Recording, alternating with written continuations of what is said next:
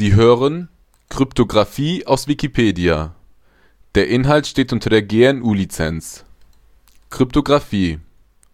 Kryptographie war ursprünglich die Wissenschaft der Verschlüsselung von Informationen. Heute befasst sie sich allgemein mit dem Thema Informationssicherheit, also der Konzeption, Definition und Konstruktion von Informationssystemen, die widerstandsfähig gegen unbefugtes Lesen und Verändern sind. Die Kryptographie bildet zusammen mit der Kryptoanalyse die Kryptologie. Terminologie. Lange war der Begriff Kryptographie gleichbedeutend mit Verschlüsselung, der Umwandlung einer Information von einem lesbaren Zustand (Klartext) in einen scheinbaren Unsinn (Geheimtext). Entschlüsselung bedeutet das Gegenteil, also das Umwandeln eines Geheimtextes in einen verständlichen Klartext. Eine Chiffre bezeichnet hierbei eine Methode zum Ver- und Entschlüsseln. Das detaillierte Vorgehen einer Chiffre wird in jedem Schritt von sowohl dem Algorithmus und dem Schlüssel kontrolliert. Letzterer ist ein geheimer Parameter, der idealerweise nur den kommunizierenden Parteien bekannt ist. Er wird speziell für einen Ver- und Entschlüsselungsvorgang gewählt. Als Kryptosystem wird die Gesamtheit aller möglichen Elemente wie Klartexte, Geheimtexte, Schlüssel und Verschlüsselungsalgorithmen bezeichnet, die zusammen das System ergeben. Schlüssel sind wichtig, da Chiffren ohne variable Schlüssel leicht gebrochen werden können, auch wenn nur der Geheimtext bekannt ist. Solche Verschlüsselungsmethoden sind daher nutzlos für die meisten Zwecke.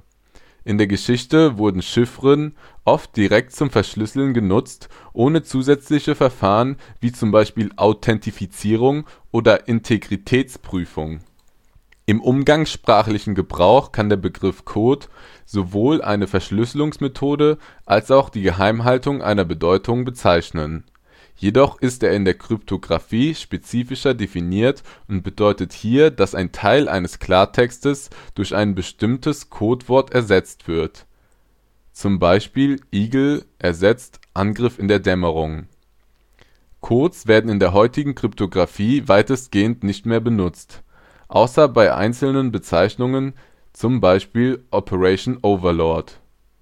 Da gut gewählte Chiffren sowohl praktischer als auch sicherer als die meisten Codes und darüber hinaus auch besser an Computern angepasst sind.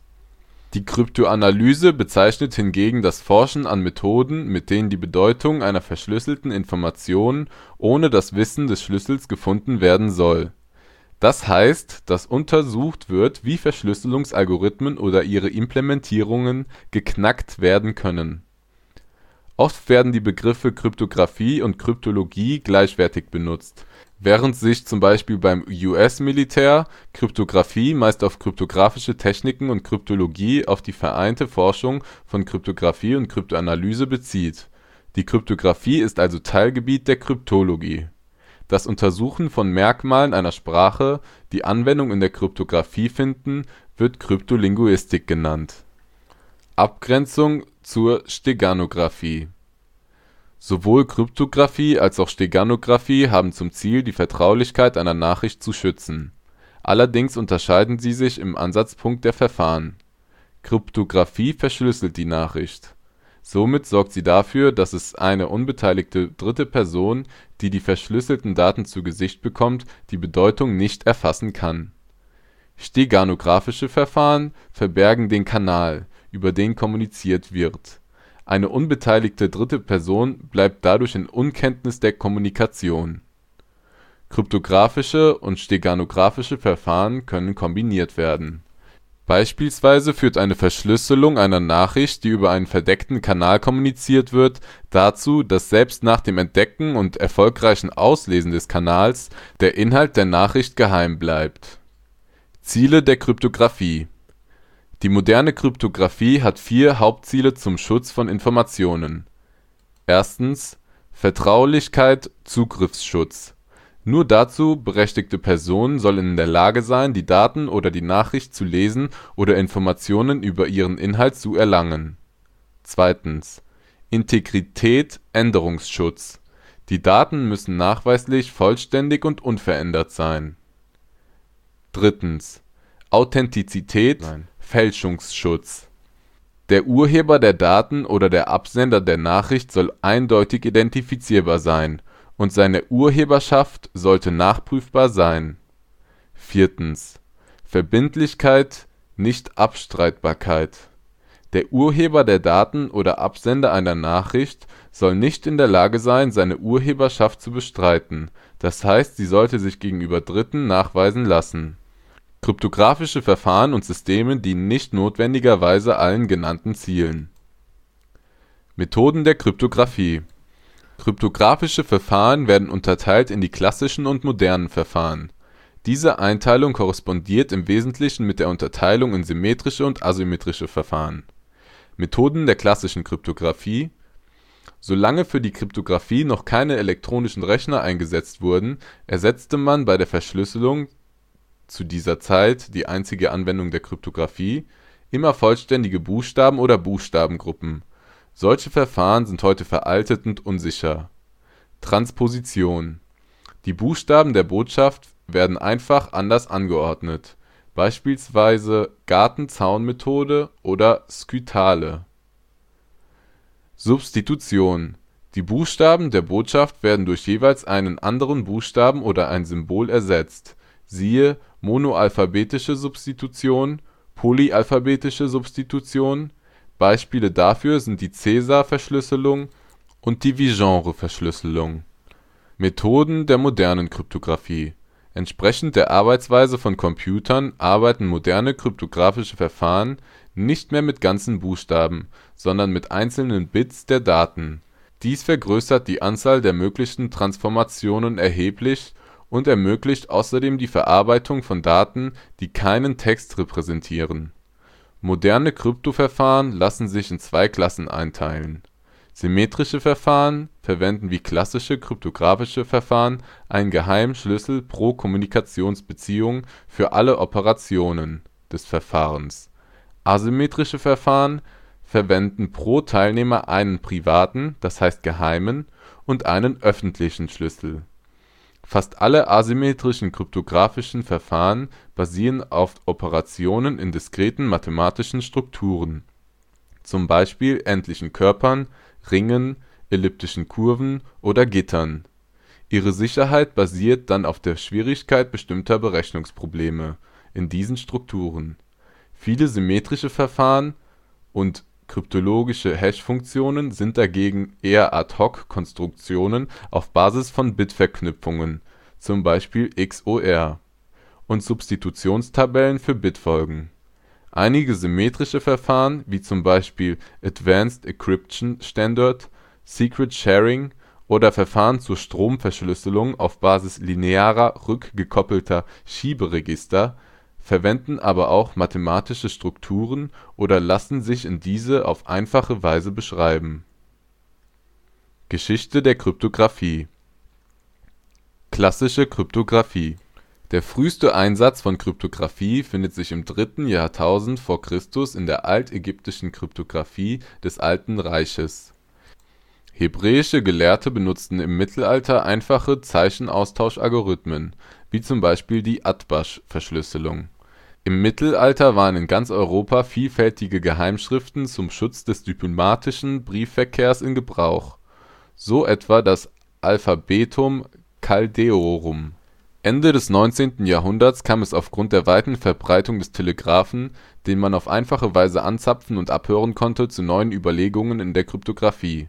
So formulierte August Kerckhoffs von Nieuwenhof mit Kerckhoffs’ Prinzip einen neuen Grundsatz der Kryptographie, nach dem die Sicherheit eines kryptographischen Verfahrens allein auf der Geheimhaltung des Schlüssels basieren soll. Das Verfahren selbst muss also nicht geheim gehalten werden. Im Gegenteil, es kann öffentlich und von vielen Experten untersucht werden. Kryptographie im Zweiten Weltkrieg. Im Zweiten Weltkrieg wurden mechanische und elektromechanische Kryptographiesysteme zahlreich eingesetzt, auch wenn in Bereichen, wo dies nicht möglich war, weiterhin manuelle Systeme verwendet wurden. In dieser Zeit wurden große Fortschritte in der mathematischen Kryptographie gemacht. Notwendigerweise geschah dies jedoch nur im Geheimen. Die deutschen Militärs machten regen Gebrauch von einer als Enigma bekannten Maschine, die durch britische Codeknacker im Rahmen des Projekts Ultra gebrochen wurde. Moderne Kryptographie. Beginn moderner Kryptographie. Das Zeitalter moderner Kryptographie begann mit Claude Shannon, möglicherweise dem Vater der mathematischen Kryptographie. 1949 veröffentlichte er den Artikel Communication Theory of Secrecy Systems. Dieser Artikel zusammen mit einem seiner anderen Arbeiten über Informations- und Kommunikationstheorie begründete eine starke mathematische Basis der Kryptographie. Hiermit endete auch eine Phase der Kryptographie, die auf die Geheimhaltung des Verfahrens setzte, um eine Entschlüsselung durch Dritte zu verhindern oder zu erschweren. Statt dieser augenzwinkernd auch Security by Obscurity genannten Taktik müssen sich kryptographische Verfahren nun den offenen wissenschaftlichen Diskursen stellen. Data Encryption Standard (DES). 1976 gab es zwei wichtige Fortschritte. Erstens war dies der DES (Data Encryption Standard) Algorithmus, entwickelt von IBM und der National Security Agency (NSA), um einen sicheren einheitlichen Standard für die behördenübergreifende Verschlüsselung zu schaffen, veröffentlicht. DES und sichere Varianten davon, 3DES, werden bis heute zum Beispiel für Bankdienstleistungen eingesetzt. DES wurde 2001 durch den neuen FIPS 197 Standard AES ersetzt. Asymmetrische Kryptosysteme. Public-Key-Kryptographie.